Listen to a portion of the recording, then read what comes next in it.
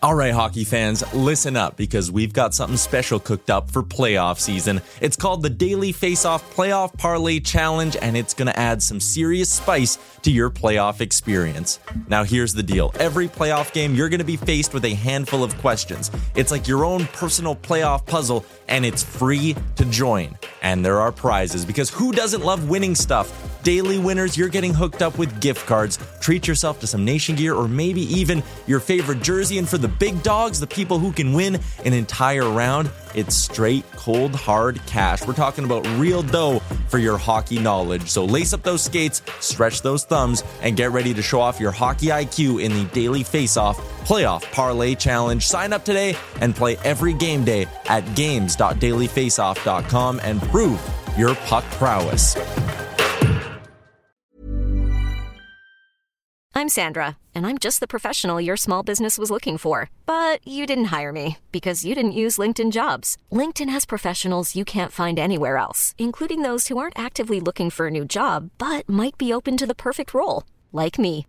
In a given month, over 70% of LinkedIn users don't visit other leading job sites. So if you're not looking on LinkedIn, you'll miss out on great candidates like Sandra. Start hiring professionals like a professional. Post your free job on linkedin.com/achieve today. One size fits all seemed like a good idea for clothes. Nice dress. It's a t-shirt. Until you tried it on. Same goes for your healthcare. That's why United Healthcare offers a variety of flexible, budget-friendly coverage for medical, vision, dental, and more. So whether you're between jobs, coming off a parent's plan, or even missed open enrollment, you can find the plan that fits you best. Find out more about United Healthcare coverage at uh1.com. That's uh1.com.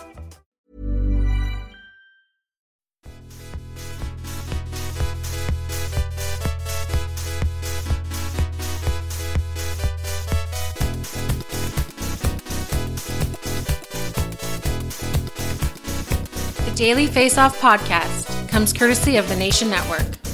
Here's your host, Brock Segan, with Dylan D. Berthium and Michael Beebs Bondy.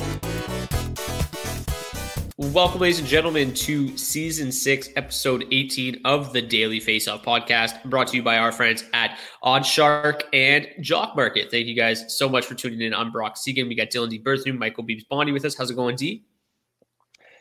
Doing good, Brock. Happy to be here, man. Ain't no better way to spend a Friday morning than right here with you two. Long weekend, too. Long weekend. Yeah, so happy Good Friday to everybody. We are recording probably our first morning podcast. They didn't make a long weekend because the Avs were in first. I thought that's what we were celebrating. Is that not what we were celebrating? It could be. It's a holiday. It has been a bit of a rebirth for the Avalanche this season. I thought that was honestly just what we were celebrating, was they just wanted to give us an extra day on the weekend because the Avs just took first on Wednesday. So they are an absolute unit right now. Like as an Avs fan, like it must be just too much fun to watch. Like I know that I've been I'm trying to like take it in stride, but it is tough because it sounds terrible, but it's like watching a travel team play house league teams. Some of these games, like 5-1 the other night with 5 minutes left in the first, like I'm sitting there, I'm like, what the hell is going on? Game before, I believe shots were 40-12 by the end of the third, and that's like the common theme. It's just kind of crazy. This is like what the bettors had in mind when they put them as cup favorites early on. Even they did it to Vegas the other night. That was the one test. I was like, oh yeah, no, Vegas is gonna put Colorado back in their place, really show them what's up. But nope, points in 14 straight now, so that's good. Yeah, I know that my the DFO DFS show listeners have been just raking in the money because I've been talking about Colorado 3 for like 2 weeks, and we just play them every night, and they score every single night. Like they're just absolutely insane. And then obviously the casual Donskoy mentioned last week too, and then he just puts up a nice hattie and a nice natty hattie and an assist the other night. So I hope you guys picked Donskoy up there. We did get a few texts and a few tweets from people saying, listen to the podcast. Thank you guys so much for the recommendation. Cause yeah, he went ballistic. The whole line's just been incredible. I know like when I look up on like Natty Statty on like after their game or whatever to update the lines and stuff, it's like literally all 4 lines, like Corsi 4 is like 70, like every single night. Like it's not just like the McKinnon line or the Kadri line dominating. Now it's this Yost Don's going to Chushkin line dominating. And then some nights even the Belmar line goes off and I'm just like, what is happening? Like, how do you beat this team? All 4 lines are just crushing you. Yeah, Belmore had 3 points the other night, 2 the night before. It's like, that's the fighter. Okay, all right, we take it. Exactly. I'm just trying to, like I said, not get too excited because it's really exciting. But if, say, you're just sitting around and you have nothing to do at 10 at night and Colorado's playing, I'd highly suggest watching them because, they're just the things that happen out there are a lot of fun. And if the Leafs are playing from 7 to 10, watch them first and just have 6 hours of beautiful hockey. Perfect. It's hilarious too because like you almost can't even play like Philip Grubauer, even though he's guaranteed the win. You almost can't play him on DraftKings because like he faces 17 shots a night. Like he doesn't even. There's no shot volume whatsoever. It's just you're better to put in the 50-shot goalie who's going against him and going to lose maybe 5-1, but at least get 45 stops. Yeah, they are just an absolute unit right now. But all right, so we've got episode 18 here. We are going to that was probably the most enjoyable 3 minutes of Beebs on this podcast ever. We're gonna just kind of focus on the fantasy trade deadline here. I'm assuming that most of you have not already been through your deadline. Some of you may have already, and we do apologize if you're in that boat. But I know that Standard League it's not there yet, so. We're going to open the show with more Keeper League stuff, more Keeper League buy low candidates, because at this point in time, probably half our listeners are kind of out of the mix at this point in terms of making the playoffs. So to keep things interesting for them, Keeper League buy lows to try to, maybe sell some of their guys that have had pretty good seasons this year, but get more established names heading into next year. So we're going to start with some Keeper League buy lows for teams that are kind of out of the mix, but even if you're in the mix still, it could be worth it. And then we're just going to go for rest of the season buy low candidates. So if it's a redraft league, if it's a keeper league, somebody that you can buy low on right now that could help you win a championship here in a month or so. So a lot of buy lows to go through today, and then as always, we'll wrap up the show with some weekend streaming targets, some goalie streaming targets on back-to-backs and all that good stuff. So we'll start with the Keeper League buy lows and talk about Jack Eichel first. Jack Eichel, obviously somebody that we've talked about quite a bit on the show. He's sitting out right now with an injury. At this point, I'm not even sure if he will come back. This year, the Sabres made it sound like he will, but the fact that they're pretty much out of it, maybe they won't risk it. But just 2 goals for him in 21 games this season. He has picked up 16 assists to give him 18 points. But, I mean, this is a guy that was going, in the top first round last year in fantasy drafts, or this year, I should say. So, I'm assuming that a lot of people, especially in keeper leagues, are like, pretty tired of this, but there's no real guarantee that Jack Eichel is going to be with the Sabres long term at this point. They could go ahead and just blow everything up. So to me, that makes him kind of an ideal buy low candidate. D, we let Beebs go off again about the Avalanche there for a few minutes, so we'll get you back into the mix here. Talk about Jack Eichel a little bit. It's an interesting target for sure in keeper leagues. I don't know, it might be a bit of a rare scenario that you've got a guy in your keeper league who's, comfortably in a playoff spot right now with Jack Eichel on his roster. Because like you said, Brock, a lot of people who have built their teams around Jack Eichel this season obviously are probably feeling the effects of that. But in terms of, bounce back candidates for next season, he's obviously the first one that comes to mind.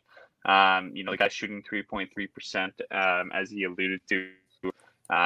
Shot volume a little bit down on the whole, which was, a bit concerning, but we're talking about 21 games here. And obviously, he and the Sabres had their problems in that short stretch as it is. So, like you said, one of the better bounce back candidates for next season. I like him whether he's in Buffalo or elsewhere. I don't think he's the type of guy you have to worry about his ice time or his role taking the hit. If he ever did move, I think he just commands a first line role and usage wherever he goes. Even if he goes to a team that already has a number one center, and I think you're looking at just a more split top heavy deployment, because obviously you're going to be looking to get Jack Eichel around 20 minutes a game. Obviously the supporting cast can't get much worse than it is in Buffalo. So wherever he is next year, I love him as a bounce back candidate. I just don't know how many keeper leagues are really going to be in that spot where the Jack Eichel owners are already comfortably in the playoffs and maybe in a spot where they can sell off for next year. Yeah, really, you said it, to put up a point per game on just absolute dog shit Buffalo teams the last couple of years just goes to show how good Eichel actually is, and just goes to show how much of a mess this year is as well. I mean, he's done a point per game the last 3 years. No reason why he can't really prove it going forward and continue to give you that production, if not better, with those around him. And yeah, this year's stats are just ugly. I chirped Taylor Hall for having D-man like stats last week, while Jack Eichel has very D-man like stats this year as well, with his only 2 goals and 16 assists. Again, that's production that I can get from any D-man that I can find on the wire, basically. So I don't love that from Jack Eichel, but that's hopefully what other people are thinking. And I think Jack Eichel is probably one of the top 3 at least glaring targets on here that I would be pretty much given whatever it took to get for next year. Not whatever it took, but whatever someone thinks they wanted for him. I'd be trying to make that work. Yeah, the one, like, obviously there's a lot of different teams that are going to be interested in Jack Eichel's services. It's kind of unclear as to who would really be in the mix for him, but you have to think like a team like maybe like Minnesota or something who's got a lot of money coming off the books, really needs some centers, could be an interesting landing spot. Obviously, we're not speculating onto where he's going to go, but just to give you an idea of if he does get traded and you end up having him with like a Kaprizov or a Kevin Fiala, then I just boosts his value tremendously for next season as opposed to what he's been dealing with in Buffalo this year. He's a player that demands top 6 minutes too. So like D kind of said, it's not, no matter where he goes, I can't see him realistically in any lineup where he's not playing in top 6 center other than maybe Pittsburgh, but he's not going to Pittsburgh. So yeah, like there's been a lot of rumors, right, about like New York. Like obviously the Rangers seem to be in on every big name and they always kind of try to go after like that big game hunting. And like that's one spot that I guess you could see him going where he would maybe see a little bit of a decreased role. You'd have obviously him and Mika Zibanejad playing kind of a 1-2 center role, you'd imagine. But still, he's not going to play. We know the usage out there. Massive minutes. Like 20 minutes a night, right? New York. Yeah. He goes out there, he still gets more than he does in Buffalo. Better guys around him. But yeah, like you said, good things for Jack Eichel going forward, we hope. Yeah, definitely a huge bounce back candidate for next year. And if you can lure him away for, there's going to be no lower point of his value than it is right now. So make that move if you can. Another guy that's value seems to be pretty low right now is Andrei Svechnikov. We joked in the preseason about how he was going a little bit too early for our liking. We are big Svechnikov fans, but he was going a little too early, and he really hasn't had the season that many expected of. Hasn't really taken that step forward after putting up 61 points in 68 games a season ago. Just 26 points, 10 goals, 16 assists in 35 games this year. If he played 68 games like he did a season ago, he'd be on pace for just 50 points, 51 maybe. 10 points less than a season ago. So really kind of a step back for him. The one issue, for Svechnikov has been, the usage has been solid in terms of minutes played. It's up from last year, but he really hasn't seen that steady diet of minutes with Sebastian Aho. He's played a lot with Jordan Staal, and it just hasn't really, they're really trying to stretch that lineup out. And from a real hockey perspective, it's working tremendously for the Hurricanes. And why would they, change what's been, working extremely well for them this year? But from a fantasy perspective, it hasn't been great. So, from a third-year player, a guy that's been, very productive through his first 3 years, but still not really broken through to that top ceiling. He seems like a guy that you could buy low on right now and really hope that year 4 in a full season is the year that he kind of busts through finally. Yeah, I want a written apology from NHL.com on the Daily Faceoff desk for putting this guy in their top 6 wingers. No, I'm just kidding. It doesn't have to be written. NHL, you can email it over. Don't you worry. But yeah, Andrei Svechnikov, you mentioned it's just kind of an off year for him. There's so much talent around him, and it's someone who's not going to be losing ice time going forward. Such a young talent, just getting bigger, stronger, better. And this is a guy where, hey, if NHL wants to try to rank him in their top 6 wingers again next year, it'll be a bit more justified. It still will be absolutely bonkers, but be a bit more justified. So you're trading for a guy who's having an off year, only getting better, and just a lot of really exciting pieces around him in Carolina going. Like Brock said, usage in Carolina is kind of shitty for shortage, and we saw it with Nino. We've seen it with other players that we want to get more time, and that is scary. But at the same time, maybe remind someone of that as you're making the deal. Let them know, hey, he's never going to see more. Jordan Staal. He's on the third line. He's never going to see more than 17 a night, even next year. Don't worry about it. Waste of time. I'll give you a 20-minute winger, and then make that deal. But yeah, Svechnikov's a guy who's going to be definite top 20 in keeper leagues. I could see across the board, which might even be a ridiculous rating as is, but still, it's nice to have those highly rated guys. Get him now, and maybe even wait till those ratings come out, and then totally rip someone off again at the trade deadline and grab someone who can get you a point per game for the same value. But yeah, I like taking a swing at Andrei Svechnikov and trying to knock him out like Ovi did a few years ago. Jesus. I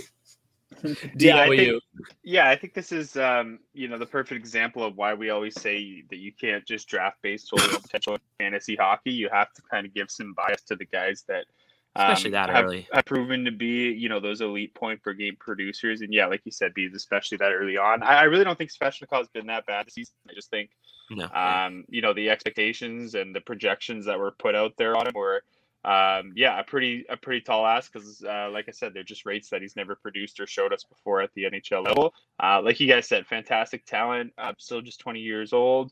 Obviously a very crowded depth chart in Carolina. I think our boy Necas is probably the one that people weren't expecting to jump up and maybe take as much minutes, and obviously he's occupying a role alongside Aho right now. So yeah, just in general, maybe not everything's broken his way, but in terms of where he's at in his career, 3 years and now 20 years old, still looks to me like a guy who's ready and on the cusp of breaking out. But again, obviously, especially in redraft leagues, you have to see that sort of production before you draft someone or assess that value to them.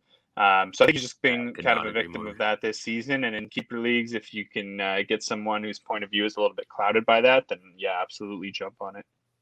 Yeah, and I remember talking about it in the preseason and seeing that ranking and thinking it was a little high, because we were basically saying, like, this isn't a guy that you want to draft in the first round and literally anchor your entire team to, right? Like you're basing your entire season off of this guy breaking through. And if he does, great. But if he doesn't, you're Seward, where there's so many other guys that with much more proven track records. And what is an Andrei Svechnikov breakout even? Like I know that people want it, but it's not like this guy has been like a point machine at any level. I mean, he's done well, but he's not like, it was pretty unrealistic to expect him to come in and have like a 40 goal pace this year and a 80 points pace. It's pretty unrealistic when, you're still kind of, third or fourth in the pecking order in Carolina. So, maybe somebody like the Carolina, it's just like they're just that loaded, and the guy's 20 years old. Why run him into the ground? Like it's just great usage.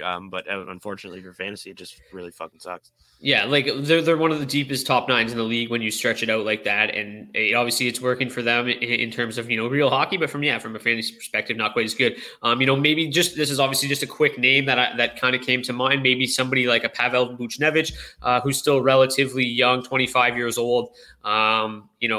Would be somebody that you could float out there for an Andrei Svechnikov because, Buchnevich is obviously having a pretty impressive season, 32 points in 35 games. Somebody like that could be maybe somebody that I would move for Svechnikov. But, obviously Buchnevich is having a really, pleasant season as well next to Mika Zibanejad. But all right, Elias Pettersson, let's just quickly talk about him. I think he'll be a little bit more difficult to pry away from his owners, just because he actually hasn't had a bad season at all.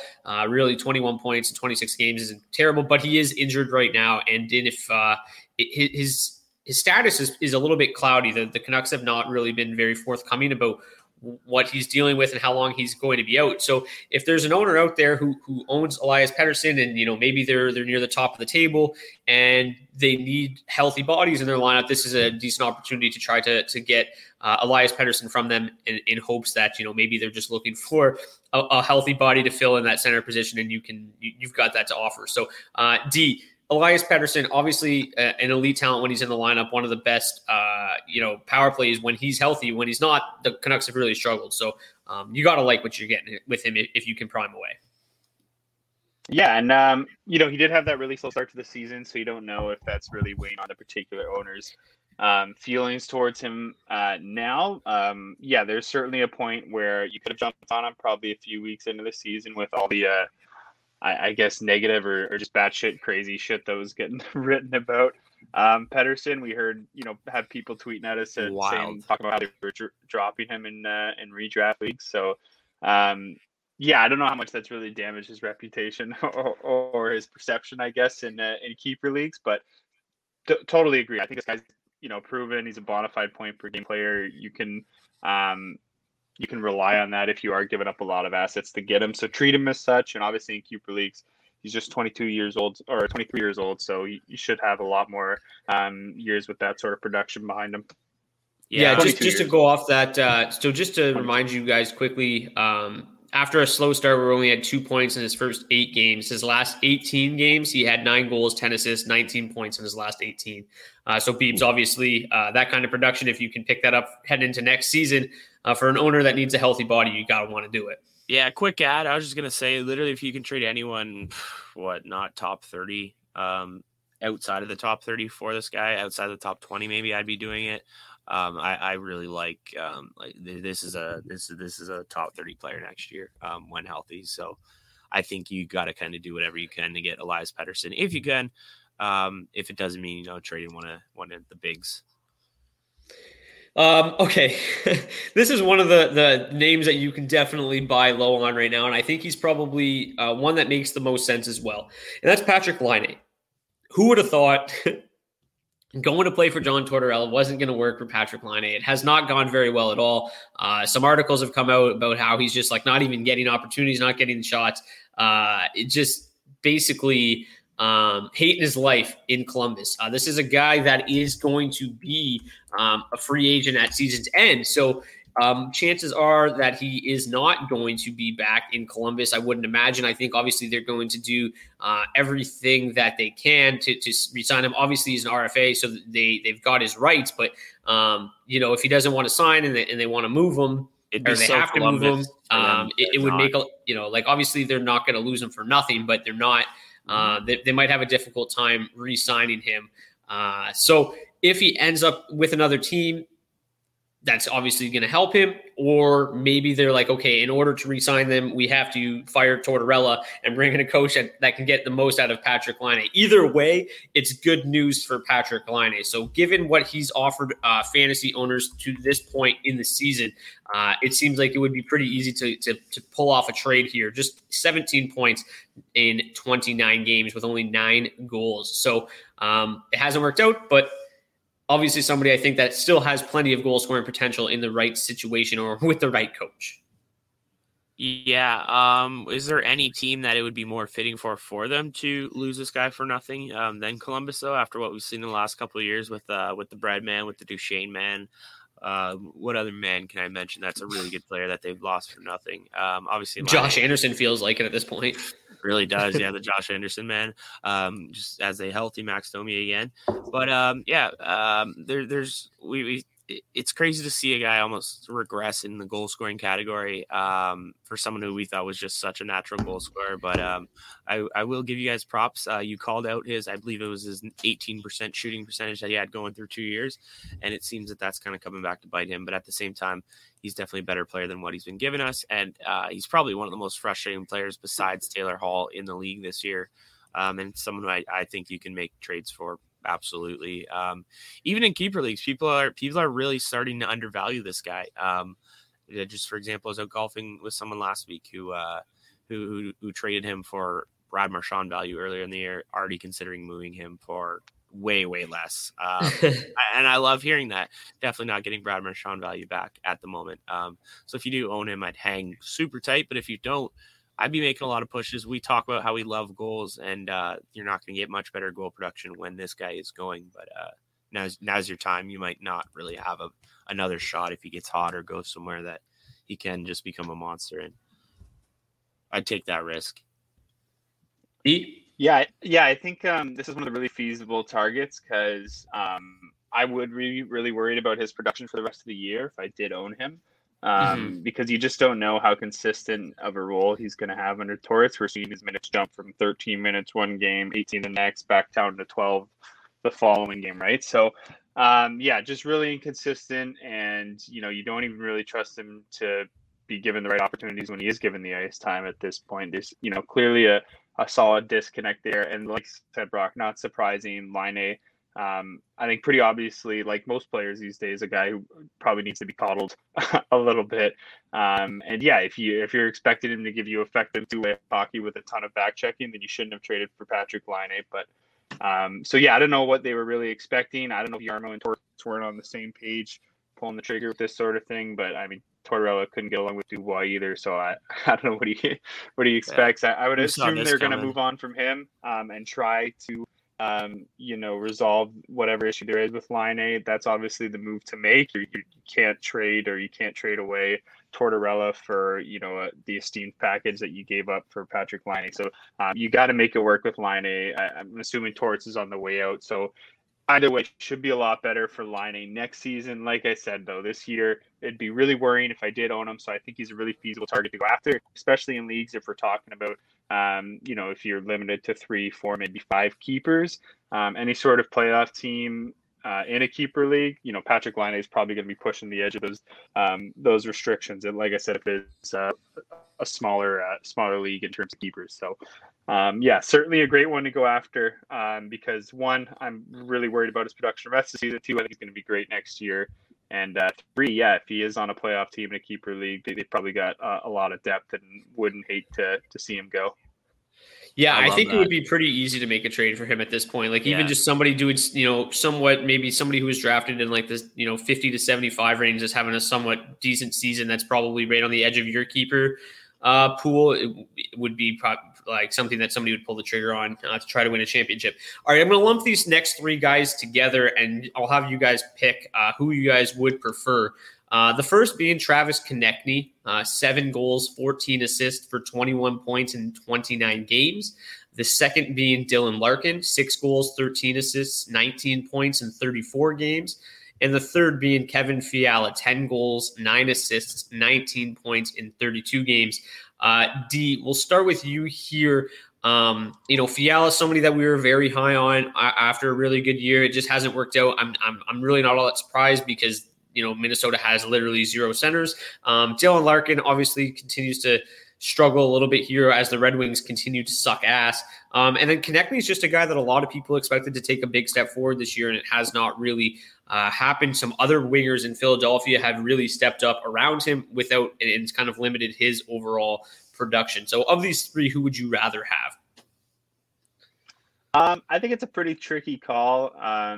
Konecny, if you ever, really knew or that he was going to be getting 18, 19 minutes a night, I think it would really improve, any sort of value that he could offer you in terms of fantasy hockey. But as it is, he just doesn't really shoot enough to justify, giving up any sort of significant assets for if he's only playing 15, 16 minutes a night. I love him. I think he's got a bunch of talent, bright future ahead of him. But in terms of fantasy, I really do think he's a guy that needs to be in a spot where he can churn out 18, 19 minutes a night, get a lot of PP1 time. From what we've seen in his career, he just doesn't shoot the puck enough. Dylan Larkin, on the other hand, probably the complete opposite, right? Doesn't have a ton to play with. It's shown up in his personal shooting percentage and on-ice shooting percentage pretty much his entire career. I think, in terms of fantasy, this is a guy that just really would absolutely benefit from any sort of move away from Detroit. Sorry to say it, Brock. I know I keep bringing it up. I know I think captain, Friedman man. The other day said Detroit was ready to wheel and deal for the summer, but of course Dylan Larkin was untouchable. So I don't know who they're expecting to wheel and deal with if that's the case. But Adam Ernie. I still, the more I look at it, like I've said before, I just have a hard time lining up Dylan Larkin's prime with any sort of competitive hockey that's going to be coming up in Detroit. So I know he's the crown jewel. I think he's a terrific hockey player, but I think eventually he's going to have to move on.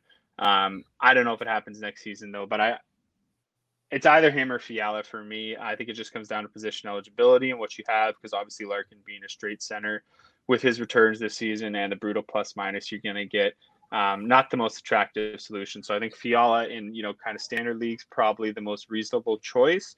But if you're feeling risky, if you want to shoot for upside, I think Larkin's the play. Yeah, D, for being so early in the morning, you are on absolute fire here. Because that's 2 straight ones where I've just been I'm in a trance. I'm just above my body right now. It must be the coffee. There must be something special in there. I gotta agree with you. For me, it's Kevin Fiala, and that what did it. You mentioned it's the positioning. Fiala's got right wing, left wing. Larkin's just got strict center. One thing that does kind of pop out that's hilarious about Konecny: 3 straight years of 24 goals. This year, if we played 82 games, he's on pace for about 24, 25-ish goals. So I think we know I think we have a good understanding of what he's going to do in the goal category. I'm just going to put a random guess out there, but it's probably about 24 goals across 82 games. But D, you said it, just a little bit more usage for Konechny would be great. If there is ever a time to go after him, it is now. That Philadelphia team's just a tire fire. It's a wreck, and it's a team that a lot of people had as a playoff contender this year. So one that I could see turning around next year. But Kevin Fiala, the reason that he just takes it for me, it was just that little push at the end of the year last year. It's just so exciting. We've seen kind of spurts from all three of these guys, but nobody really seemed to dominate Brock. I'm sorry to say Larkin hasn't, but what Fiala did at the end of last year was just unbelievable. Over a point per game guy, just a ton of goals, a bajillion shots, and I guess I just kind of have hope. I think we all do, that he can get back to there after what's been an off year this year. So for me, it goes I think we go Fiala, Larkin, Konechny. They're tied. But yeah, Fiala takes the one for me. Just I don't know. I think I'm just dumb and blindly loving this guy, and I'm going to continue to do it until I go to my grave with you guys. So, yeah. Konechny, the shot volume is really bad this year. He's on pace for 141 shots across an 82-game season, which is exactly what he had last year in just 66 games. With his current shooting percentage, that would just be 18 goals across a full 82-game season. So the production is really down for him. To me, Kevin Fiala and Dylan Larkin are almost like identical players in terms of like their overall fantasy production. I think, you might have a little bit of greater assist upside with Larkin and a slightly higher goal upside with Kevin Fiala. But overall, their production is very, very similar. So like you alluded to, D, it's basically just comes down to what your need is as an owner. But I think both are pretty attractive targets to kind of round out your keepers depending on how many you get. Obviously some leagues are like dynasty leagues where you keep everybody. Both are really, I would expect to have better seasons next year, but they're in similar, their production's pretty similar. And then their surrounding cast is pretty similar right now too. I mean, Larkin doesn't really have many wingers to play with, and Fiala has no centers to play with. So kind of in similar boats here. Rasmus Dahlin was a guy that obviously, is expected to be kind of like the second coming, one of the next great offensive defensemen in the NHL. And to date, it really hasn't happened. I mean, even his first two seasons, they were solid. Last year he had 40 points in 59 games, really, really good production. Obviously, you'd like to see him play a little bit more, stay healthy. This year, though, just 12 points in 36 games. Is this just that Rasmus Dahlin may not be quite as good as we thought he was? Or is this just the Sabres suck ass and he's just kind of been a byproduct of that? I think the Sabres just suck ass, and he's a byproduct of that right now. I do think people kind of touted this guy as like the next Erik Karlsson. I think that's a little aggressive, incredibly aggressive, actually. And also shout out to Erik Karlsson for that amazing interview this week. But yeah, I thought about eating an apple on today's show. But... Yeah, Brock, is this your best ever show? Not even close. But yeah, Rasmus Dahlin, I mean, like you said, last year's 40 and 59 was just so exciting. We thought that maybe we had a true breakout this year. And just if we're going to talk about Hull and Eichel having terrible years, then obviously the other pieces around him just aren't going to necessarily be getting those assists. And when we're only seeing, what is it now, 4 goals between Eichel and Hall? Where's the points for our boy Dahlin, who's an assist first guy? Definitely a buy low, and it's someone who applies incredibly, almost like Laine, like D said. He's not really going to help you much this year. He's not going to help teams much this year. But if you are in a keeper league, a deeper, obviously, one than one where you'd be going after Laine. Like, say you're in a 10-team keeper. This is someone I could see someone in a 10-team keeper really floating around, really debating not wanting to keep. Especially with other D-men around them stepping up and just kind of breaking out, Jacob Chychrun, stuff like that. Guys that people might want to keep over Dahlin. And I like Dahlin. But yeah, again, but something's got to happen in Buffalo. Fuck, I don't know. It can't. We say it every week, but it's gonna get like it can only get better. It kind of already has gotten better. We saw him score 6 goals the other night.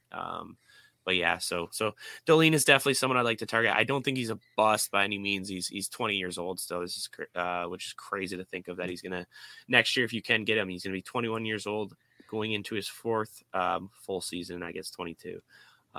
But yeah, so definitely keep an eye on that boy. Yeah, I'm with you guys. I think you guys have hit the nail on the head here. what he did last year was super impressive. You know, didn't score a lot of goals, but he had 40 points in 59 games while playing just 19 a night, right? So that's crazy. I think drove a lot of excitement around the breakout. For me, in particular, only 90 shots in those 59 games, a bit of a red flag in terms of reliability. And then, 19 of those 40 points came on the power play. So obviously, with the complete drop off in production from Eichel, with all the disappointment there's been from Hall, that Sabres power play just hasn't clicked like we maybe thought or hoped it would. Brock's boy Victor Olofsson hasn't got to rip as many bombs as we might have hoped. And again, Dahlin's still being limited to around 20 minutes, 41 seconds a night, which, not chump change by any means, but certainly a guy that's, was drafted to be a generational defender and a cornerstone of any team's blue line. You maybe expect him to be eating more minutes at this point. So I think, obviously a move away would not be the worst thing, but it's got to be a place where he can go and command a lot of power play time. Because that's pretty necessary for fantasy defensemen these days. But I agree. I think it's a guy that, a trade should happen. I think if I was in a position where I had no other good defenseman to keep, he's a guy that's fine to roll the dice on. But he's also someone that I wouldn't be shocked if it takes another 2 or 3 years for him to really become a number one bona fide fantasy defenseman. So I'd be happy to let him go if I had some other coverage at the position and get something back to help me for my run this year. So I think he's a great target. A bit of a high risk, high reward sort of pickup. Yeah, I think he compares pretty favorably to somebody like Quinn Hughes, where he may not be quite the established defender in his own end, at this point in his career, and that's kind of limiting his minutes. Like you mentioned, his shot volume is not tremendous. Even this year, it's been better than last year, but still falling behind a little bit of what he did in his rookie year. So he's never going to be a guy that picks up a lot of goals. He'll struggle to probably hit double digits, as long as he continues to shoot the amount of shots that he does. But the assist production should be there as long as, they can find a surrounding cast for him. If he remains in Buffalo, it's going to be difficult for him to really have any sort of production next year, I would imagine. But maybe they just have a full fire sale and try to just load up on assets and start over. I don't know what their plan is, but to me, I'm a little nervous because if, maybe they do trade Jack, but they hold on to Dahlin next year and they're going to be really, really bad. So it's a little bit more difficult. I love him as the player, but it's difficult to really project what they're going to do this offseason and how it's going to affect him overall. Alexis Lafreniere is a guy that we've talked about quite a bit, really has not had the season that we'd expect. Or expected. Only 11 points, 5 goals, 6 assists in 36 games this year. Is not even getting power play 2 time right now. They're 8 minutes the other night. Yeah, he's just not getting the usage at all. So I think, obviously in a keeper league, he is got a tremendously bright future. It's going to be most likely very difficult to take him off of the hands of whoever owns him because, most people aren't stupid. He is going to be good at some point. And it's just, this year it's not working. Sometimes you gotta have those humbling moments as an 18, 19-year-old kid in the league. And he's definitely going through it. So, if I guess the one thing to say is if, it is a playoff team in your league that owns Lafreniere, you might be able to have a better opportunity there. Unlikely. But yeah, I mean, that's the only real thing. Like if it's not a playoff team, then you pretty much have no chance because he does have an extremely bright future. But every league's different, and if you're in that scenario, I think he's definitely worth targeting. I'm kind of surprised he's actually down to 27% in Yahoo leagues. I thought just with keeper leagues that'd be higher, but yeah, go ahead there, D. No, that's probably about right. Probably about 27% of leagues are keeper leagues. Keeper leagues, yeah. 26 are, and the other one's a huge league. Yeah, I've been a big proponent of dropping Lafreniere in redraft leagues for a few months now. Smart boy. Yeah, it doesn't look like it's going to get any better this year. Obviously, a huge generational talent. It's just tricky because, like you said, it's hard to imagine a ton of leagues where a bona fide playoff team or someone who's driving for the championship has Lafreniere on the roster. Unless it's like an auction league, most keeper leagues tend to do standings based off, or tend to do the draft order based off the standings from the year before, just like the NHL or something similar to that. So to get Lafreniere in a keeper league, you probably had to use the first overall pick on him. So unless you maybe traded for that draft pick or something, you probably had a pretty weak cast to begin with, and then obviously adding Lafreniere wouldn't have helped your chances this season. So all of that to say is, yes, he's probably on a pretty shitty team in your keeper league, but if he is on a good team, certainly got to go after, because again, unless we're talking about a league with 10 to 15 keepers, if you have a competitive team, you're going to have a lot of guys that, can definitely bring you value next season and production. And it's going to be a tough decision keeping someone like Lafreniere, who is going to end up with 15 points. I just looked across my four leagues. 3 are keeper. He is on the last place team in all 3 keeper leagues. Yeah, makes sense. so that lines up. I think you hit it on the nail there, D. He's gonna be tough to snag off of people because likely he went to a bad team, and he also helped bring down the ship this year with that bad team. But I mean, hey, if you got someone who is incredibly pissed off and is mad that he cost them this year, that he is only getting these short, embarrassing amount of time, then I would definitely jump in. Auction league's probably the one hope, like I said. Oh yeah, maybe got a decent team who spent a ton of money on him, and then thinking twice about keeping him for that value next year. So absolutely. And when you're looking at a guy who's getting, let me just read this out, 8-11, 10-57, 8-13, and 11 minutes in his last 4 games, I look at that and I'm like, who's this fourth liner who's taking up my roster spot right here? So definitely want to get that guy out of there if you are in any contention to win it this year. So make a stab. But if you're not in a normal or not in a weird league like that, in a normal league where he's on a bottom of the roster team, even still, I think there are not many players who are going to take a jump next year. So if you can say you have a Jason Robertson this year, he's absolutely killing it, rookie like that, Eli Tolvanen, I would say try to move those guys if you can for him, Tim Stutzel. I don't know if you guys agree with me on that, but yeah, I would try to say realistically, if you can move any rookie or any young piece from this year for Lafreniere and someone's going to take it, I'd do it. Yeah, even if you can move an older piece and keep all of the young guys. Yeah. The one thing that, maybe starting to come into question here is potentially really, how good are the Rangers at developing players? I mean, Kaapo Kakko really hasn't had the seasons that we would expect after being the second overall pick. He's looked a little bit better lately playing with Panner and Strome, but I mean, struggled mightily last year. And Lafreniere's rookie season here is very reminiscent of what we got from Kakko a year ago. So maybe they're bringing these guys along maybe a little bit too quickly, and they should have let them.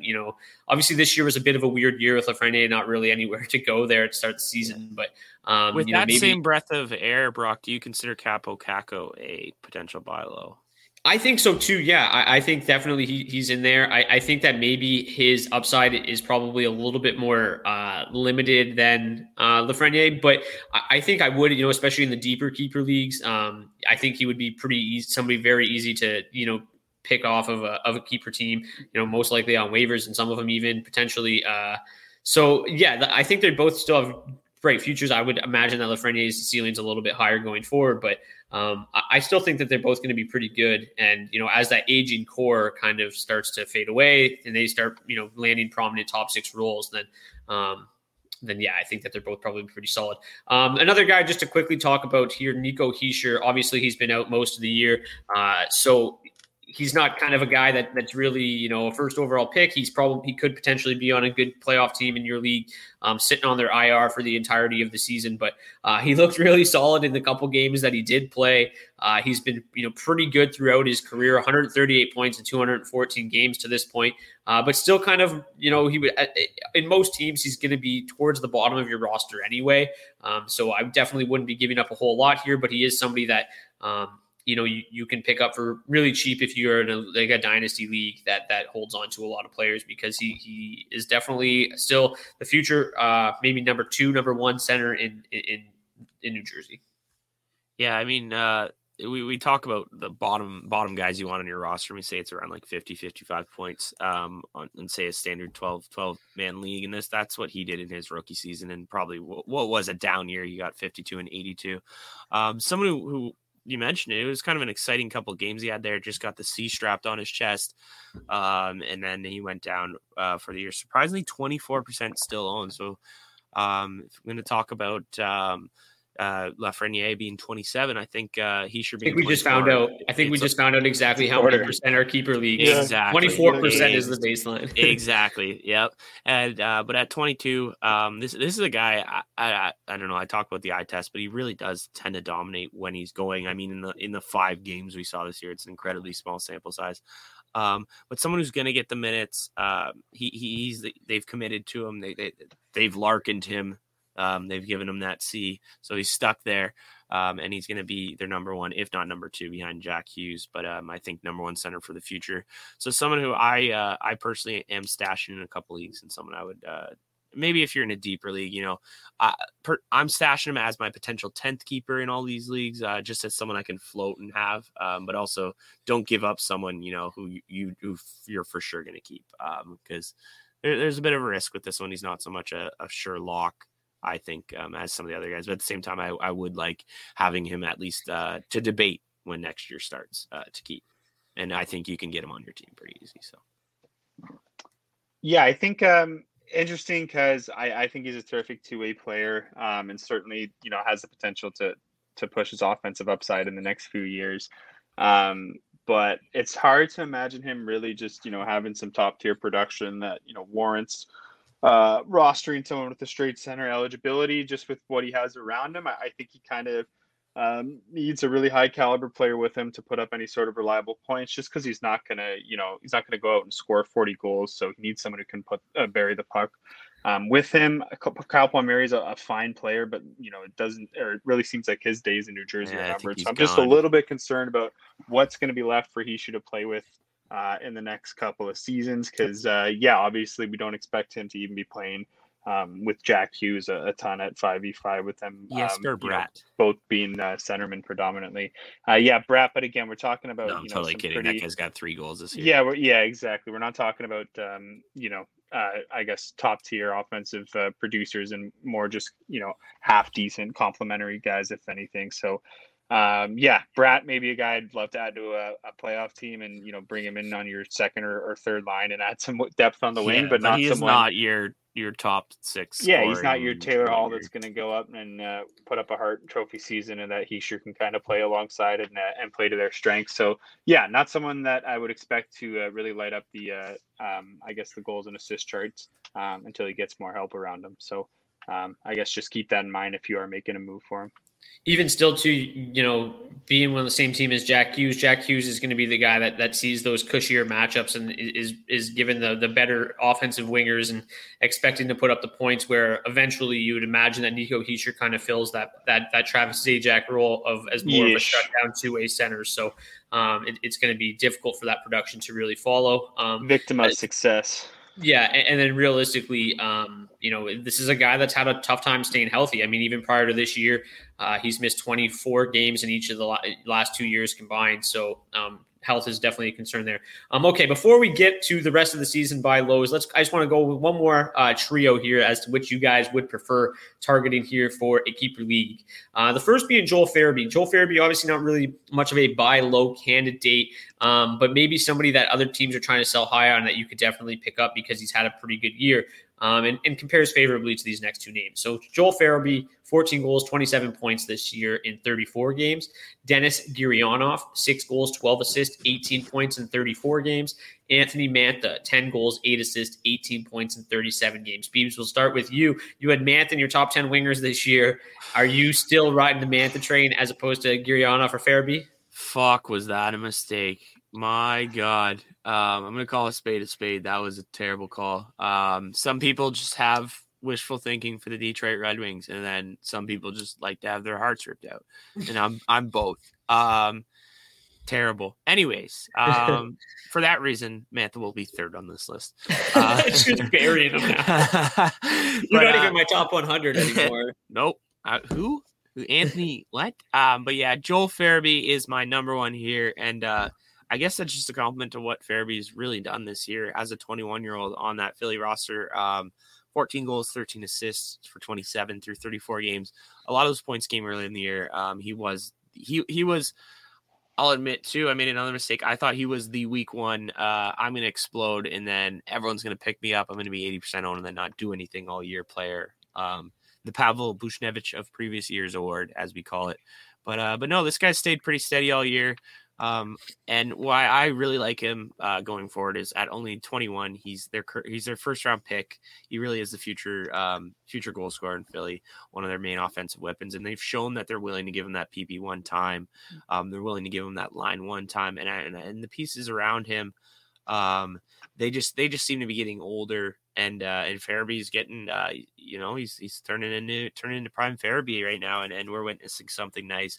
Maybe not prime Farabee, but 14 goals in 34 games is great production right now. And I don't have it in front of me, but I believe that would be top 30 goal production. So I do like that. Dennis G coming in second, been super high on this guy all year.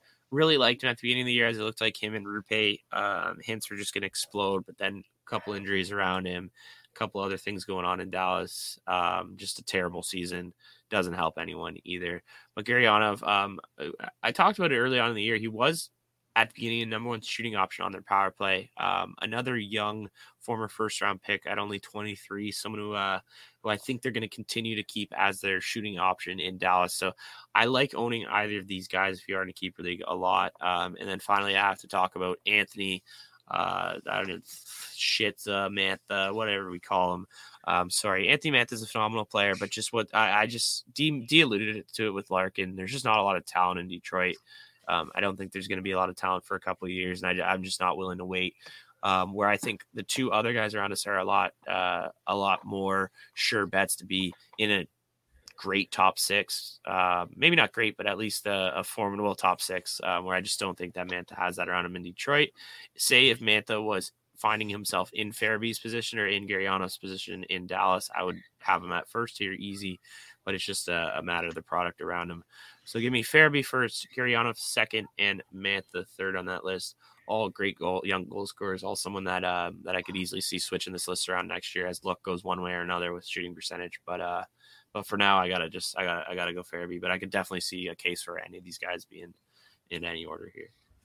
For sure, I think I think hopefully in Mantha's case anyway. But I think that all their best days are certainly ahead of them. The three of these guys, I'd give Farabee the edge over Gurianov for sure. I like Gurianov a lot, but like you say, just a bit crowded in there right now.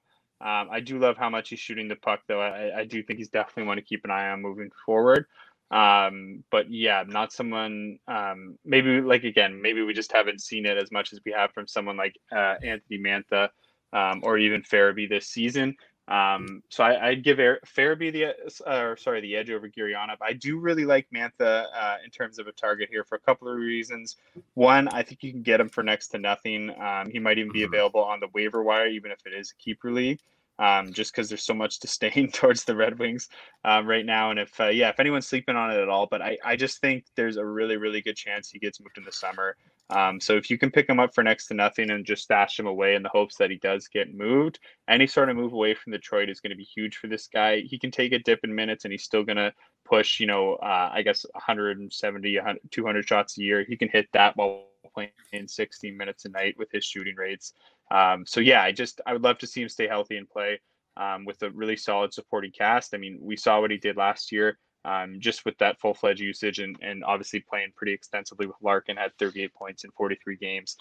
So yeah, I just absolutely love his shot volume. I think if he can get out of Detroit and really get into a team where he can maybe play a bit of a more complementary role and still, like I said, carve out maybe 16, 17 minutes a night, I think he'll be a great piece. And certainly, like I said, just more effective next year in the coming year if he can get a move. Than either Farabee or Gurianov. I think they're more long-term, have maybe more long-term upside than Mantha. But if Mantha can get a move away, I would love to have him on my team next season. And Farabee, his production maybe just a little bit too volatile for me. Reminds me of Konechny. The shot volume's solid, but I don't think it would carry him to the point where if he had a bit of fall off or maybe slip down the depth chart even just a little bit. Like Konechny has this season, I think his production would take a pretty serious hit. But certainly all three of these guys, Gurianov and Farabee to be sure, one's for the future. But yeah, I just love Mantha's potential next year if he can get a move away from Detroit. Yeah, and Mantha's got to be the top of my list too. as we talk about this, obviously, I really hope that Detroit can, they do see, and other teams do see his potential, and, the Red Wings can at least still get a pretty good return for him, because trading him away for peanuts, I feel like he's going to go off wherever he goes, and it's going to be terrifying. The one thing too is he's really kind of picked up his production as of late as well. 4 goals for assist, 8 points in 11 games. He's starting to get things going a little bit. He's played over 19 minutes over that stretch too, so he's getting better here this year after a really ugly middle of the season. But yeah, it depends. If he goes anywhere, it would help a ton.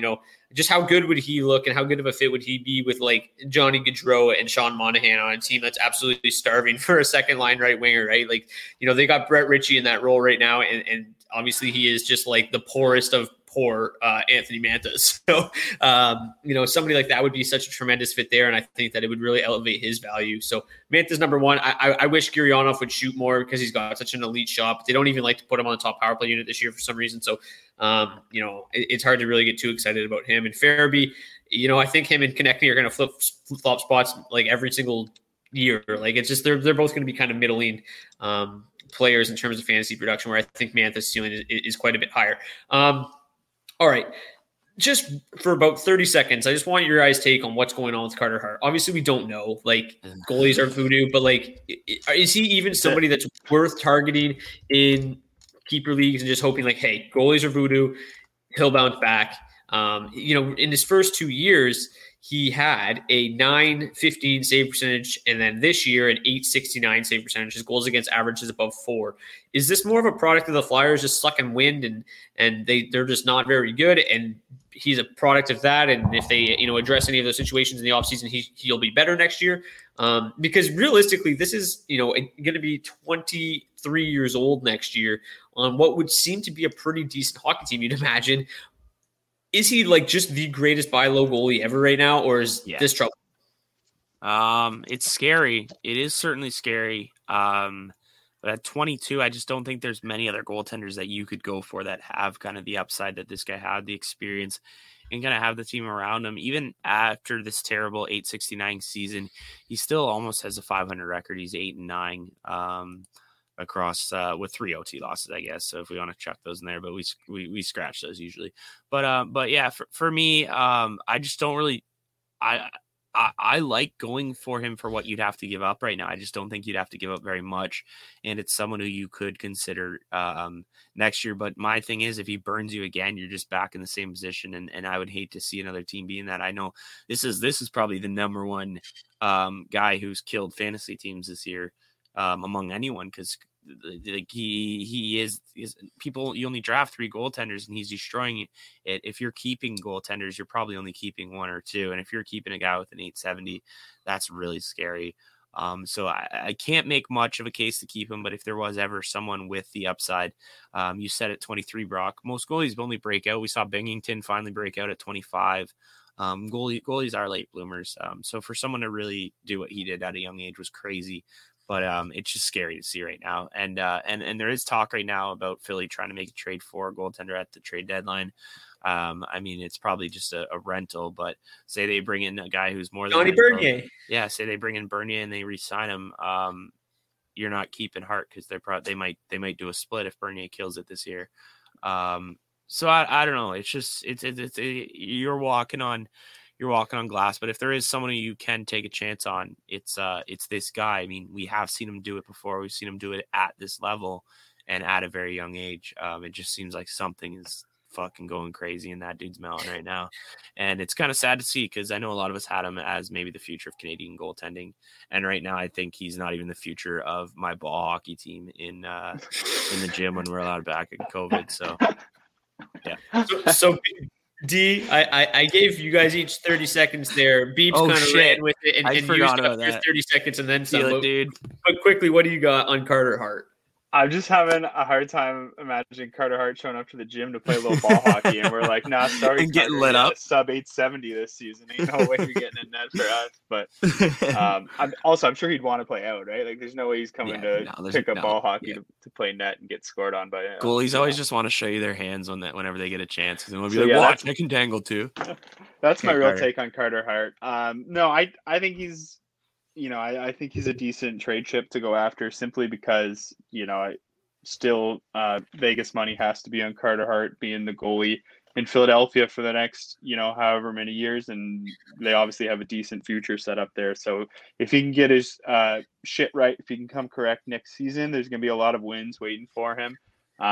But if not, I don't think you can really be too patient with any goalie, and at least in terms of not having a stopgap around. So yeah, I think there's going to be, if it's not Bernier, someone similar next year that is certainly capable of coming in and eating starts if Hart does struggle. But I think no matter what happens this year, he's going to have every opportunity to reclaim that job next year. So yeah, the thing about him too is that, at this point, if you're buying low on him, the chances are he's probably your number 2 goalie going into next season, right? Which is a much better situation to gamble on him as opposed to a lot of these teams probably had him as a number 1. And, if you've got him as your number 2, it's a little bit easier to stomach that gamble.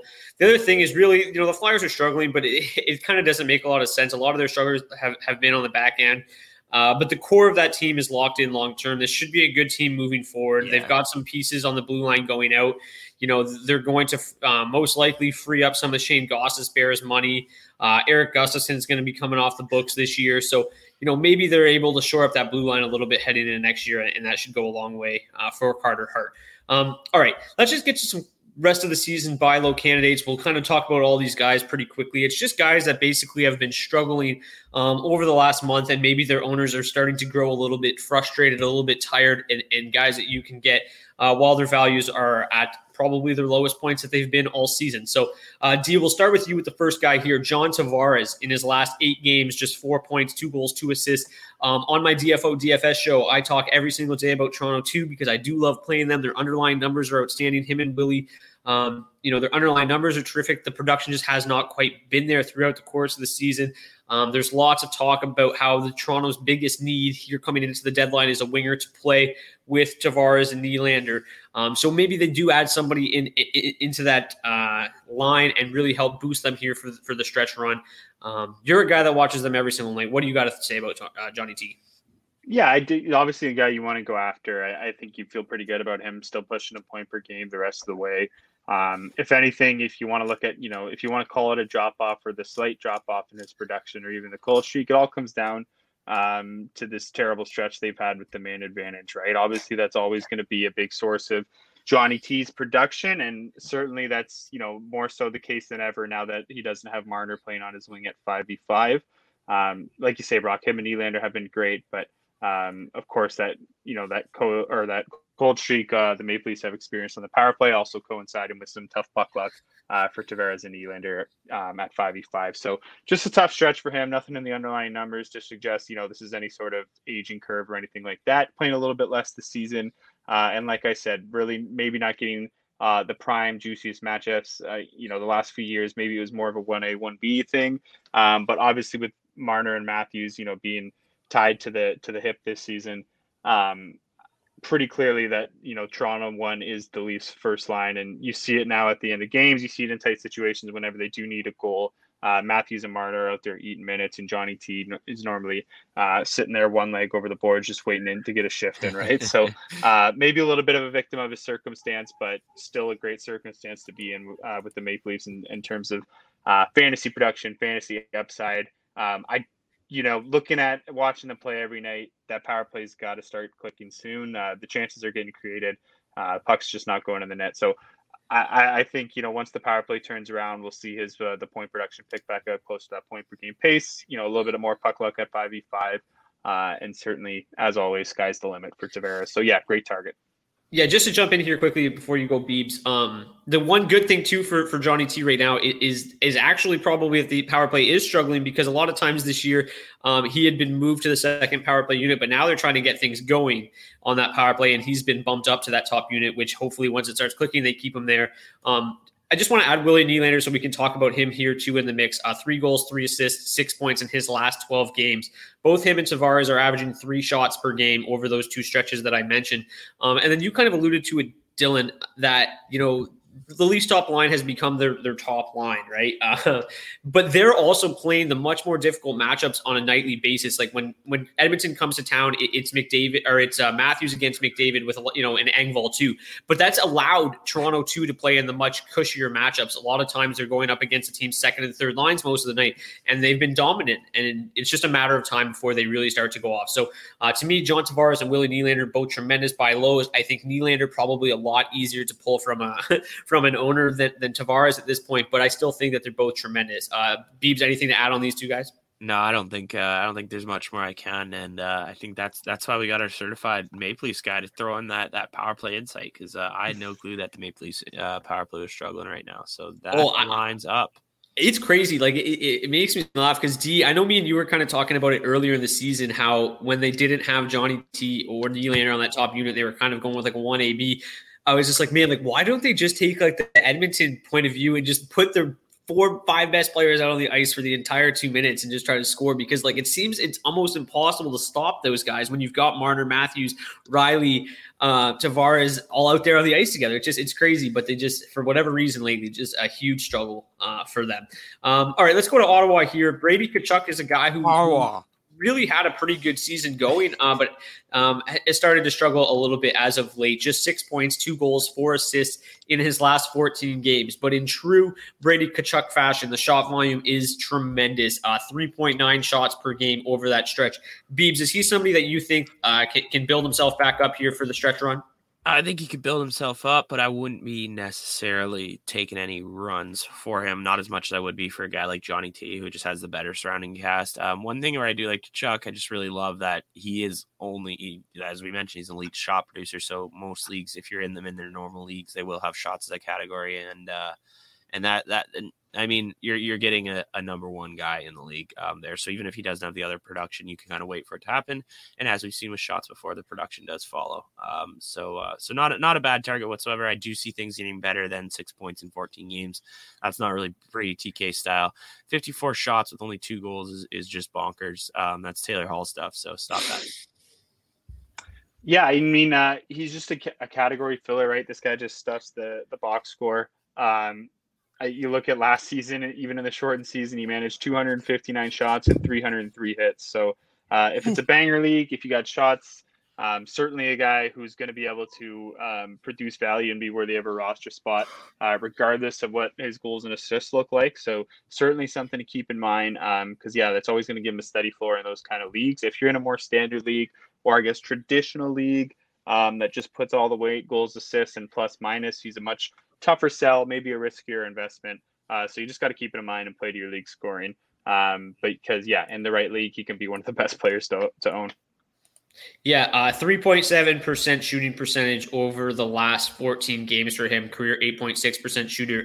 Pretty amazing. He leads the NHL in shots this season. So he's kind of starting to get to that Alexander Ovechkin territory, right? Like where he's so dominant in terms of shot volume and hits. Like he's in a banger league. He's just unbelievable. One of those rare dual threat players like that. It's kind of like a guy that can hit 40 balls, steal 40 bags in fantasy baseball. He is. I don't know how often or if this has ever happened, but he, as you said, Brock, leading the league in shots, and he is second in hits to Radko Gudas. Gudas has 171 hits. Brady Tkachuk, as of Friday morning, April 2nd, has 169 hits, just 2 behind him. So potential to lead the league in shots and hits this season. Gudas was on pace to break the hits record too across an 82 game season. So that just goes to show how much Tkachuk is actually just throwing that rig around. Holy, it helps when your team. I remember there was a period of time where only one player had like ranked, I think it was in the top 10, I think, or something like that, top 20 even in goals and hits, and it was Dustin Brown. And it was Ovechkin. So like he, the fact that he could potentially lead the league in both, I think that's definitely the first time that's ever going to have happened, because Ovechkin was like, he was hitting, but he wasn't like top of the league. Teuvo Teravainen, somebody that, we were not very high on coming into the season, just in relation to his ADP. It was insanely high. So people who did draft him that high have to be frustrated with what they've got from him. Realistically, the numbers aren't terrible. 9 points in 13 games, 2.4 shots per game, but he's been out with a concussion for seemingly forever. Obviously, when those concussions can linger and his status is uncertain, but when he returns, if he returns for maybe the fantasy hockey playoffs, he's most likely going to be on a line with Sebastian Aho, if not at least Vincent Trocheck. And there's got to be, you got to like what you get from this guy when he's in the lineup. So to me, I think you could probably get him for extremely low. Teams are trying to get a healthy body in there, and he's been limited to 13 games this season. So any interest in Teuvo, if he is healthy for maybe the stretch run? Oh, if he is healthy, for sure. But I mean, playing games with concussions is not something I ever want to do. And it just doesn't sound great over there. But yeah, I mean, if you can get him and he's going to come back 100%, do whatever the hell it takes to get him. Not whatever, but trade for him. That's very good. Like you said, if certainly if the price is right, a guy that's worth going after, just keep in mind, you're not going to get a ton of goals out of the guy. But if you're looking for points, if you're looking for assists, certainly someone, if he's healthy, that can help boost you in those areas. Okay, similar almost completely across the board. Somebody that has been limited to 11 games this season, but very productive when in the lineup. Alexander Radulov, 4 goals, 8 assists, 12 points, averaging 2.3 shots per game. So almost identical numbers really to Teuvo Teravainen. Of the two, would you prefer Radulov, D? I just think he offers, more all-around upside, a lot more reliable, in terms of his goal scoring. And yeah, I think the Stars, there's actually a lot to like this season. And if you throw off the anomaly that was last year for Radulov, obviously been a very consistent player since he came back to the NHL in 2016. So yes, he's getting older, so that that's always a concern as well, especially when you see a drop off like he did last season. But the Stars as a whole weren't clicking anything near like they were, or last season weren't clicking anywhere near like they are right now in terms of their offense and the power play. So yeah, he's walking back into a great situation when he does get healthy. So in redraft leagues, certainly would be my pick of the two. How about you, Beebs? I'd have to go Radulov in redraft as well, and I gotta blame our boy Martin Necas for that out in Carolina. There's just there's just too many plates to feed out there. We talked about it for Svechnikov earlier in the show. Apologies, for Svechnikov earlier in the show, and add one more top 6 talent in there. Where's he going to go? And Necas, he really can't take out. We already saw Vincent Trocheck come back this week. We got to find somewhere to put him. Just for this year, I'd definitely go Radulov. I think Radulov has a more fitted place, a more natural spot in that lineup.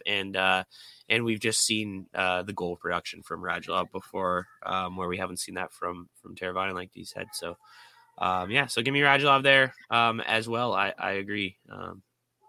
To me, Rod Brind'Amour's job is super easy. It's Svechnikov, Aho, Teravainen. It's Niederreiter, Trocheck, Necas, who have been outstanding together all season. And then it's Brock McGinn, Jordan Staal, Jesper Fast. Like, that's your top 9. It's unbelievable. Put them together and let it work. And stop tinkering with it when Teravainen's back. This was the team we talked about last year. We're like, they're too stacked defensively. They got to make some moves. Now we're like, well, they're a little too stacked offensively. You may want to make some moves, boys. So I don't know what's going on in Carolina. They're too good. But they're not winning. The other thing about Alexander Radulov that I really like moving forward, if he can return, you got to remember too that Tyler Seguin's return is probably not too far off. And now with a pretty bona fide top line in Robertson, Hintz, and Pavelski, they've really been clicking. Their production has been outstanding. Now you've got maybe a second line of Jamie Benn, Tyler Seguin, Alexander Radulov, who have had a ton of history together, a ton of success together. Now you've got a really good-looking top 6, and then you also are going to have Alexander Radulov, filling in on that top power play unit most likely as well. So a lot to like there from Radulov's perspective, and I do prefer him over Teravainen as well. All right, a couple of teams out west here. We've got Braden Shen, 0 goals, 0 assists, 0 points, and only 1.1 shots per game in his last 8 games. You guys, any interest here at all in hoping that maybe, they can start to figure it out in St. Louis, or are the wheels kind of falling off here? I'm good on this one. I don't want to say the wheels have fallen off, but it's just I don't know, 1.1 shots a game. It's not exciting. There's other pieces that are rolling out there. It's another team that has a lot of options. And I don't know. Brayden Schenn, never really been huge on him in the first place, which maybe is a mistake for me. But even when he's healthy, I'm not. I don't know. Yeah, I would say it's hard to imagine things getting any worse in St. Louis, but certainly at this point anyway, when you consider his upside, I don't think he's a guy that's worth moving any sort of draft stock or trade capital for. If he falls to the waiver wire, I definitely put in a claim. I think he's worth taking a shot on if all it's costing you is a roster spot. But ownership's still sitting at 88%. I think his name carries a lot of weight still. So I think you'd have a hard time plucking him for true value. So like I said, if it's only costing you a roster spot, I'd go for it. Otherwise, I'd pass. Yeah, I mean, realistically, never been a 30-goal scorer, only one career season above 40 assists. It's been a little bit surprising, but overall the underlying numbers aren't even that good for that team. Like in terms of the scoring chances generated, even with Tarasenko back, they've been struggling a little bit. Tarasenko's been nice. He's been filling up the categories quite a bit, but the rest of the team seems to be struggling a little bit. If you've got a struggling blue line, any interest in Torrey Krug in the same team? Their power play has been kind of leaking a little bit. He's only got 3 assists, no goals, 1.7 shots per game in his last 11. Any interest in moving and trying to get him? Because he really is the bona fide number 1 power play quarterback of that team. I mean, if you are really, really struggling on the back end, it can't hurt, especially if you're in a deep league. I mean, there's not many options in it. And realistically, I'm of the theory if a guy's on the first power play and he's a D-man, I'm going to try to get him in my lineup as at least one of my 4. So, yeah, I don't mind Krug. But at the same time, I mean, there's guys like Alec Martinez, stuff like that, where you're probably getting the same value just off the wire. But yeah, I'd take Krug. I mean, if it's your 4th D-man and you're just kind of wavering it and floating around anyways, might as well put someone who's getting power play 1 minutes. And yeah, so that's my case for Krug, I guess. And he's shooting more than Schenn, so I mean, not hard to do. How about you, D? Yeah, I think he's obviously missing the benefit that he had playing with Marchand, Pastrnak, and Bergeron on the power play in Boston. But still, yeah, I think he's a great buy low candidate, and just the hopes that they can figure anything out on the power play. He's still shooting the puck a decent amount, playing a ton of minutes, but he has just 6 power play points on the year. So that's been the big drop off in his production. Each of the last 2 years before that, he had over 30 power play points. So that's a huge part of his game that's just gone missing. And yeah, he's obviously not the sole reason for that. A little bit older than I think most people realize. He's 29 years old now, so it's not a great time to see this sort of drop off in his production. I think we were hoping that he could be a real boost to that St. Louis power play. Hasn't necessarily been the case, but yeah, I don't think you'd have to move a whole lot to get him, and I think he offers a lot more upside than anything you would find on the wire. So I like him there. I like him in redraft leagues in hopes that they can figure it out, in keeper leagues in hopes that they can figure it out for next season. But yeah, not someone that you want to move night and day to get on your team right now. We basically talked about this is exactly what we talked about in the preseason as somebody who could be a bust was Torrey Krug, because we weren't entirely sure what, was Krug really kind of like a part of the engine that drove the Boston power play unit, or is he more of a byproduct of having David Pastrnak and Bergeron and Marchand? And it seems to be more or less that he was kind of just a byproduct of it. Obviously, he helped it. He the Bruins power play has taken a hit this year too by losing him, but he hasn't been able to kind of go and completely transform that Blues power play either. So, we talked about how that move was probably going to hurt his value, and so far it absolutely has.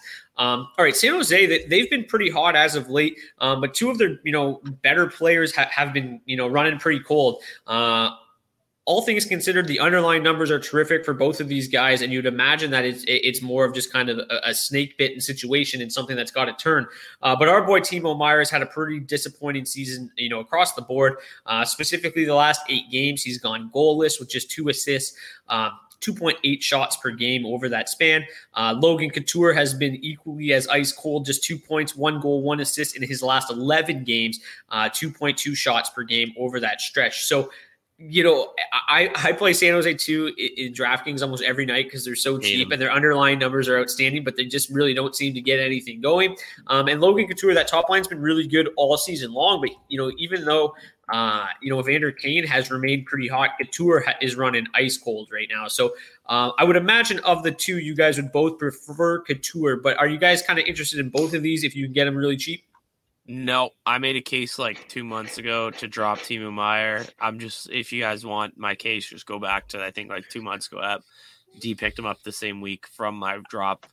Nothing. Yeah, I was going to say, Beebs dropped him in a keeper league, and I picked him up. So there's no way Beebs is going to sit here and say that he has any sort of interest in Timo Meier or admit it. 12-team team keeper league too. So yeah, so basically it's equivalent to about a standard 14-team keeper league. So yeah, if I'm not keeping him in a 14 keeper league on my roster, I'm not even making an effort for him in redrafts or keepers. So I mean, if people want to, go for it. I still like Timo. I don't like, certainly in terms of this season, Couture offers a more stable floor, but everything that we've always loved about Timo Meier's underlying numbers are still there. So I'm going to continue to ride him and continue to bet on him. Certainly the surrounding cast in San Jose, a big problem. He's not the guy that's going to, carry the puck up and down the ice on his own, but certainly a guy who's going to get into great areas. He's going to fire a ton of shots. So if he could, get some more consistent minutes and grind out, or maybe they get a more consistent playmaker in there next season, could help him out a lot. But yeah, like I said, still just 24 years old. Everything I've ever loved about the guy, he's still doing it. So I'm fine with waiting on him. But yeah, nothing more than a bottom of the roster hold on to guy. I don't think he's really worth moving pieces for. Couture, on the other hand, I think if you can get at a decent price, he's going to offer you, like I said, more reliable production, probably somewhere in that 60 to 70 point pace that he's always kind of produced at. And he's going to give you a decent amount of goals too. He's not just an assist guy. So he can help you out in a few different areas. The one kick this year is he's down to lone center eligibility in Yahoo. So that sucks, but yeah, still some value to be found here. But obviously you don't want to bank on these guys for what they were doing a couple years ago. All right, last guy just to talk about really quickly is Tuukka Rask. He's been injured lately, so maybe this is an opportunity to buy low on him. 2-3-1 with a .909 save percentage in his last 7 games. Yaroslav Halak has been struggling a little bit lately, so maybe once Tuukka is healthy, he will get the bulk of the starts for the Bruins. I think that you guys can probably both agree that that's still a pretty good Bruins team. And if you can buy low and get Rask in as maybe your number 2 goaltending option, it would be a worthwhile move right now. Yes? Yep. One thing I'd just say, just be ready to be a little frustrated with the amount of starts that Halak will get, even if he does play down. I mean, unless Boston has to make a push for the playoffs. And if they do, that could mean Rask is getting fat starts. But he's definitely goaltender 1 out there. And I think he's proven that. So I always like having Rask my roster. Make a move for it if you can. Yeah, I'm with games against Buffalo coming up too. Ooh, yeah, that. I'm with Beebs. I don't think you can bank on him starting more than every other game, especially coming back from an injury. They already split the workload pretty heavily anyway. Obviously, they're going to want to make sure he's healthy for the playoffs. But if that playoff mentality has to come a little bit early in Boston, I think that's your one hope. And in that case, he could really turn a lot of leagues if all of a sudden he's turning out 3 or 4 starts a week down the stretch. So certainly an interesting target. Maybe like I said, it's tricky though, because it's hard to imagine being able to buy low on him without having to give up a goaltender in return. So Brock, I don't know, you're the goalie guy, but maybe if I could describe an archetype of a goalie, we're probably looking for someone who's going to eat a lot of starts, half decent splits, but not the most high end goaltender. Maybe his team is a bit of a turnoff. You might be able to move him for a guy like Rask. Who comes to mind, Brock? Who fills that kind of role that you think you could swing in a Rask trade?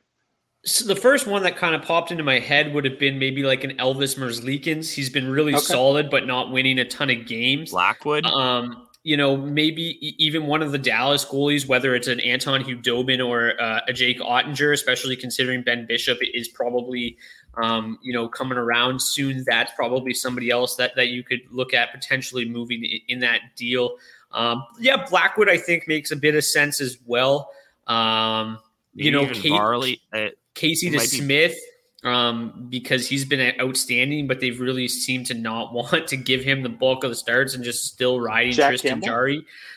Jack Campbell, no, he doesn't lose games ever. Yeah, he doesn't lose. Yeah. Varley right now. Varley's kind of on the downswing. And Sorokin's going to take some time there. So he fits that bill too. Right. If they're hungry for starts in the short term, though, obviously Campbell should get those as long as he's healthy. But maybe down the stretch when Rask is maybe or hopefully coming into form. If you can do Campbell for Rask, I would say do that. Yeah, right. Sure. I'm just saying, you might be able to swing. You don't think Campbell's going to get the bulk of the starts in Toronto over Anderson? I think Campbell's taken that job and it's his now. Like, I think Anderson's the one that you got to be worried about. I think they're at least going to split when Anderson comes back because they want to keep Campbell healthy, and Anderson will get a. Yeah, exactly. And I think I still think that they just trust Anderson a little bit more. I think they think more of his ceiling. In terms of his potential, and we've also seen him go through long cold stretches before. So I think if they can get Anderson right, obviously it only helps their playoff potential to potentially have Campbell to turn to down the stretch. But I think he's at least going to get the chance to split starts. But certainly if he continues to struggle after he comes back, Brock, then they have no reason not to I guess give the keys to Campbell. Yeah. Okay. While we're talking about goalies, I'll just jump right into the streaming options on back-to-backs for Sunday, and then I'll let you guys take over for the skaters. A lot of teams with back-to-backs on Saturday and Sunday, a very busy weekend across the NHL. So to start, the first would be Carolina. They have Dallas on Saturday and Sunday. The problem with Carolina, though, all three of their goalies are pretty high owned. It looks like Mrazek could be back. I think he made 43 saves in an AHL stint last night. So Mrazek could come back and start one of these two games, I would imagine. It's going to be interesting to see if maybe they move on from Reimer or maybe they move on from Mrazek because Nedeljkovic has looked really good. But it's really going to be kind of difficult to pick up the right goalie from Carolina, and it's not that great of a matchup with Dallas anyways. Columbus, again, another situation. They've got a back-to-back with Florida, but Joonas Korpisalo is dealing with an injury right now. I don't know if they're going to roll Merzlikins in both games. That would be 3 games in 4 nights. So maybe Korpisalo comes back on Sunday. Somebody worth taking a look at, but the Panthers are going to get Barkov back this weekend, most likely. So makes it a little bit scarier of a matchup. Dallas with a back-to-back, but in Carolina, really not anything that you'd really be interested in targeting. Same goes for the Red Wings. Obviously, you're not going to be that interested in Calvin Pickard, especially considering both of their games are against the Tampa Bay Lightning. No. The Florida Panthers, the problem with them is both of their goalies remain pretty high owned. You got Chris Driedger available, though, in 40, or he's available in 51% of leagues still. They've got a nice back-to-back set against the Columbus Blue Jackets. So Driedger makes a ton of sense this weekend. He started on Thursday, so he could start Saturday's game, but, obviously they're going to split those 2 games. Tampa Bay, Curtis McElhinney is the guy that seems to make the most sense. Obviously, he's had a very disappointing season, but he's the one guy that's definitely widely available in league. And as I mentioned, he will most likely see the Red Wings on Sunday. So McElhinney seems to be the one that's widely available that makes the most sense. There's not a whole lot to look at, really. A lot of these other ones, they're either high owned or very cloudy goaltending situations. So McElhinney is the one that makes the most sense for me, but there's a number of names out there that could be available in your league. As for skaters, what do you guys got for me? We're looking at a lot of similar teams as last week. I guess I'll just stop by dropping teams. We got Anaheim, Arizona, Calgary, New Jersey, Toronto, and Washington, both on the Friday-Sunday slate. That's what we're talking about here, by the way. So I guess I'll start with Zona, and then you can take the next one there, D. Or I'll start with Anaheim, sorry, and you can go Zona, and we'll just go down. But Rickard Rakell, we talk about him every week. If you're in a little bit of a deeper league, definitely someone to keep an eye on. Not too many super sexy names, though. D went over a lot of these last week. Henrique currently playing first power play, not putting up ton of points over there. Maxime Comtois, maybe the best option out there, in my opinion. 23% owned right now. Goal threat. Troy Terry, deeper league options, but other than that, nothing too crazy on Anaheim standing out as somebody you're going to want to run to get on your roster. Yeah, I think Henrique's really the only one that I'd be down to get a couple of games off of this weekend. Arizona's a little bit tricky because all the guys we normally go after their own percentages have definitely climbed this season. Connor Garland, if he's somehow available, is still just 52% owned. Certainly a guy that I would love to roster, let alone stream this weekend. Might be hurt from that helmet though he took to the head the other day. I don't know. from McKinnon. I don't know. Let me see He's definitely not hurt, but that was hilarious. No, I'm totally kidding. McKinnon chucked that helmet at him, got fined $5,000 for it. That was hilarious. The other thing too about for chucking a helmet. Yeah. Oh, yeah. The other thing that's really interesting about Garland, especially if he is somehow available in your league, is that his name seems to have been floating around a little bit on the trade market. So, there's been rumors linking him to Toronto potentially. So maybe adding him now is a good idea, just for this weekend. And then you can kind of hold on to him through next week. And maybe he does end up getting traded. I would be surprised. But the fact that his name's out there is it's a thing. Otherwise we got Dvorak at 30%, still center in that top line with Garland. He's on the top power play unit as well. And then if not, probably the best option after that, Phil Kessel, 39%, a little bit higher owned. He's been red hot. Second line minutes, second power play Very unit. hot. But anytime you can get a couple of games from Phil Kessel added for the week, why not, right? Even at this point in his career. I think Dvorak, Garland, Kessel, the top three to go after in Arizona. And then I got nothing more to add on to that one. You guys nailed it. Calgary is the other squad out there. Just because I want to say his name, Andrew Mangiapane. Someone we can mention. Other than that, I mean the classic Backlund. If you're in incredibly deep leagues. But no one really shot volume has been really solid as of late, among the best on the Flames. So he's an okay option. Mangiapane, he's run ice cold as of late. That whole team's pretty much ice cold. Not a whole lot to love there. We're talking streamers though, and he's playing on the first line in the second power play. For sure. Available in 94% of leagues. So Mangiapane I actually think is a great streaming option this weekend. 100%.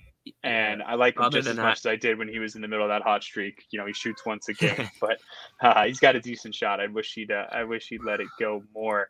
Other than that, they don't have New Jersey. Okay, take your pick here, I guess. I think Palmieri. Vesper. Let me check real quick. Palmieri, I think, is still decently available. Yeah, Palmieri, 43%. Big Kyle P guy. We always have it on this podcast, so he's a good shout for the weekend. Beebs' boy Jesper Bratt, available in over 90% of leagues. So, he's pretty red hot as well, right? And the guy's got almost a point per game over the last 10 games or so. So, Bratt, top power play unit, first line as well. Palmieri playing with Hughes on the second line right now, but obviously getting first line power play minutes. So they're the two that I would like to go after in New Jersey this weekend. Actually a good amount of decent streaming options. So you guys definitely have your pick this weekend. Palmieri and Bratt, the two to look after in New Jersey. Beebs, I'll just keep it right rolling into Toronto. Yeah, I was just say if you want to figure out someone to grab there, go for it. But and then you can hop on Washington. The Leafs obviously always a great team to target in terms of streamers. If they have any, it's tricky though. The one spot that's not really spoken for is that like Brock talked about, the third winger or the second winger, third member of the Toronto two with Tavares and Nylander. Right now it's been Galchenyuk. He's looked pretty good the last few games, but Brock, he's got an NA on there, says he's not officially on the roster. What's that about?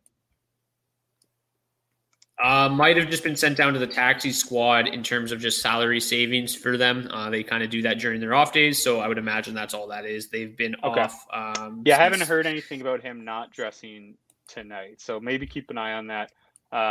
But he's looked pretty solid there the last few games. So 5% owned, which is pretty funny because the guy has barely played, but I guess that's what being on the Leafs does for you. As of April 1st practice, Galchenyuk still on the second line with Tavares and Nylander.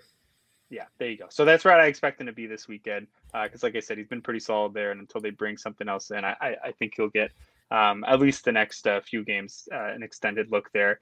Other than that, it's pretty tricky because, that top six just eats a ton of minutes in Toronto. You can look at Spezza if you're feeling lucky on the third line. Kerfoot's done a decent job lately. But I actually think if you're not getting a piece of Galchenyuk, which is funny to say, I don't think there's a whole lot that's worth streaming in Toronto. Just when we've talked about some of the other options on there for those other teams that are going to be playing top line minutes and seeing some power play time this weekend. Yeah, just to interject here about Galchenyuk for a minute. In 50 minutes with Tavares and Nylander, they've got a 64.8 Corsi for 3.69 expected goals for per 60, which gives them a 77.7 expected goals for percentage. They're averaging 41 scoring chances for per 60 to give them a 79.6 scoring chance for percentage.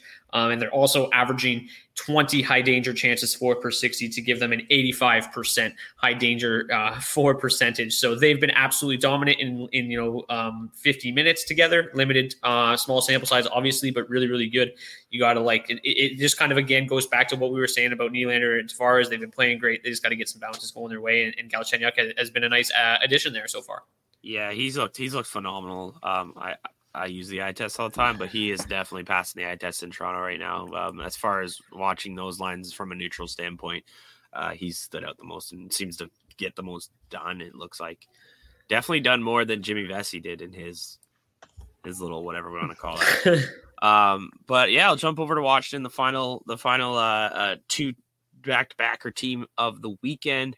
And Washington is just like Toronto, where it's incredibly hard to pick. D kind of broke it down last week when we mentioned maybe picking up Daniel Sprong as the one option. He kind of still applies. He's really the only player in the last 14 Connor Sheary's got to be the one playing with Nick Backstrom, only 1% owned. Yeah, he just really hasn't done much lately. That's kind of what's scary. One thing I do want to mention, though, is a lot of people are hanging on to Jacob Vrana right now, currently only getting about 10 to 12 minutes of ice a game, 58% owned across all Yahoo leagues. You guys can start to consider dropping him. He only has 2 points in the last, I believe it's like 30 days or something. It's ridiculous. He's really struggling. 3 assists in his last 9 games, only averaging 13 minutes and 19 seconds over that span. Yeah, you're ready to drop Vrana. But yeah, if you need some deep defensive help and you want to get some potential assists, Justin Schultz, we've mentioned him, but he's only playing under 20 minutes of ice lately. So it's very protected minutes, but definitely someone, if you are making, if you got to make a desperation play on defense and bring someone in, look at him. He's very low owned. And certainly possible this weekend, Bees, with Friday and Sunday being a little bit busier than they normally are, that you might not be able to fit in a forward on both nights. So if you do, if you can only fit in a game on the back end, I think Schultz is the play for sure. Yeah. The only other person who's put up like comparable points from their back end in those days that you might be able to get your hands on is Orlov. And that's kind of seems like it's a total fluke point. So definitely Schultz the option on the back end there. Other than that, there's really not too many pieces. I went to go look over at the goalies and was mind blown that Vitaly Vanecek is still, I believe it's like 79 or 89% owned, which is crazy. But yeah, that's okay. Just goes to show what's going on in Washington. It's I wouldn't want to own either goalies right now, or both. That'd be cool. But yeah, that's all for weekend streamers. And with that is going to do it for season 6. I believe it's episode 18 of the Daily Faceoff podcast, presented to you by our friends at Oddshark and Jock Market. Thank you guys so much for tuning in to this extended edition of the DFO podcast. Hour and 33 minutes, a little bit more back to our roots in terms of time today. Thanks so much, boys. Enjoy your long weekend, everybody out there. Have fun, maybe not too much fun though. Enjoy the NHL action as well. So I'm Brock Seagan. We have Dylan D. Birdsby, Michael Bonnie. Thanks so much, boys. Enjoy the Blue Stones on your way out. See you guys back here next week. Can't wait to go in my mini egg coma this weekend. Peace. Been a long time. Wrestled to the dirt, now I'm back on my grind. I took a trip to the borderlines and I dashed my head in some upstream ride. I saw a man in a two-tone coat, told me everything he liked about the songs I wrote. Turned his head into my surprise, he had fire on the tongue and green in his eyes. I won't let him get the best of me. Take the money, just leave me be.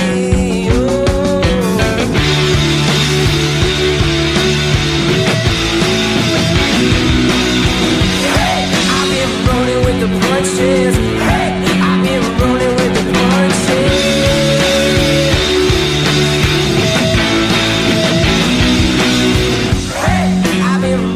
The punches. Hey, I've been rolling with the punches.